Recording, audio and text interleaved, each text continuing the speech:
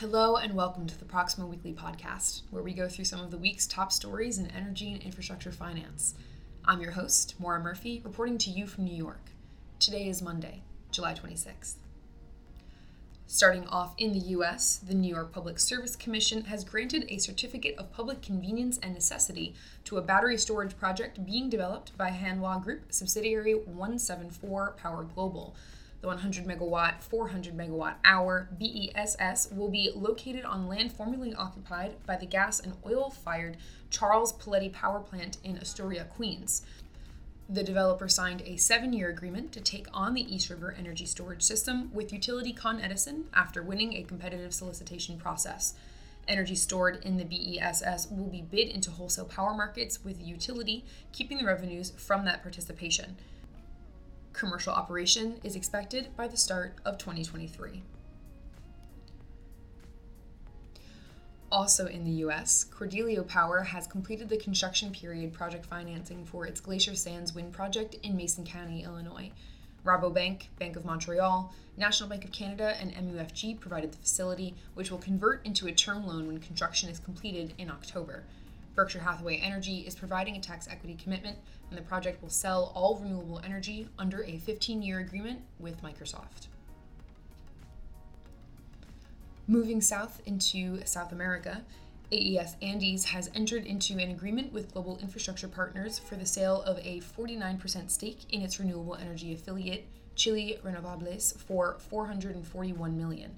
GIP will initially acquire a stake in the SPV, owning the 110-megawatt operational wind farm Los Cucuros, with further SPVs added upon reaching the commercial operation up to a total of 734 megawatts of capacity.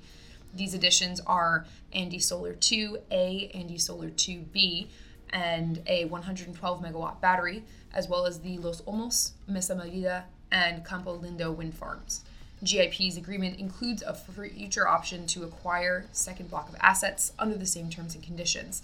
The transaction secures 100% of the financing required for AES Andes' 2.3 gigawatt planned renewables expansion.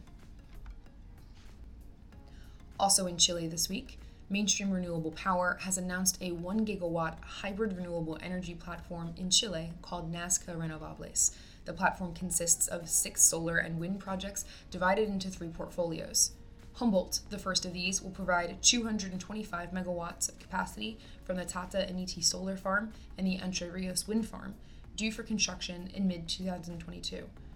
Mainstream is also exploring options to add storage systems at various sites. The Humboldt portfolio has already signed a PPA with an unnamed strategic partner. Moving across the ocean and into Ireland, planning applications have been submitted for the Art Data Centre campus near Ennis in County Clare. The €1.2 billion proposed project will consist of a vertical farm and 6 two-story data halls designed on a flexible and modular basis. It will be located adjacent to the Ennis Airgrid Network substation that could provide access to wind energy from Ireland's west coast.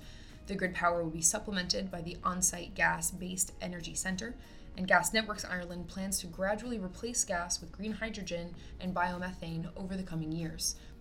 The planning application has been compiled following a public consultation by Tom McNamara and partners. Construction could begin in late 2022.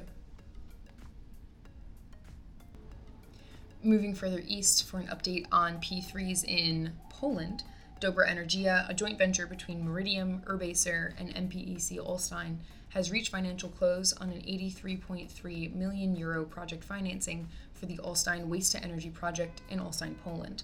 Communal Credit act as sole bookrunner, underwriter, and mandated lead arranger on the financing, which has been syndicated to a consortium of local and international lenders. The PPP project will be developed under a design, build, finance, operate, maintain concession and will replace the city's current coal-fired facilities. And lastly for today is an update in Korean offshore wind. BlackRock Real Assets has acquired Korean renewables developer IGIS Private Equity, which has been rebranded as the Korea Renewable Energy Development and Operation, or CREDO Holdings. CREDO has a 2 gigawatt advanced pipeline of mainly offshore wind projects, and BlackRock is planning to invest $1 billion to build out the portfolio. The financial terms of the deal were not disclosed, but the investment is BlackRock Real Assets' first in Korea's offshore wind sector and is made through its latest global renewable power strategy that raised $4.8 billion earlier this year. And that's all for today. If you'd like to hear any more about our news, data, or events, then please do visit us at proximoinfo.com. Until next week.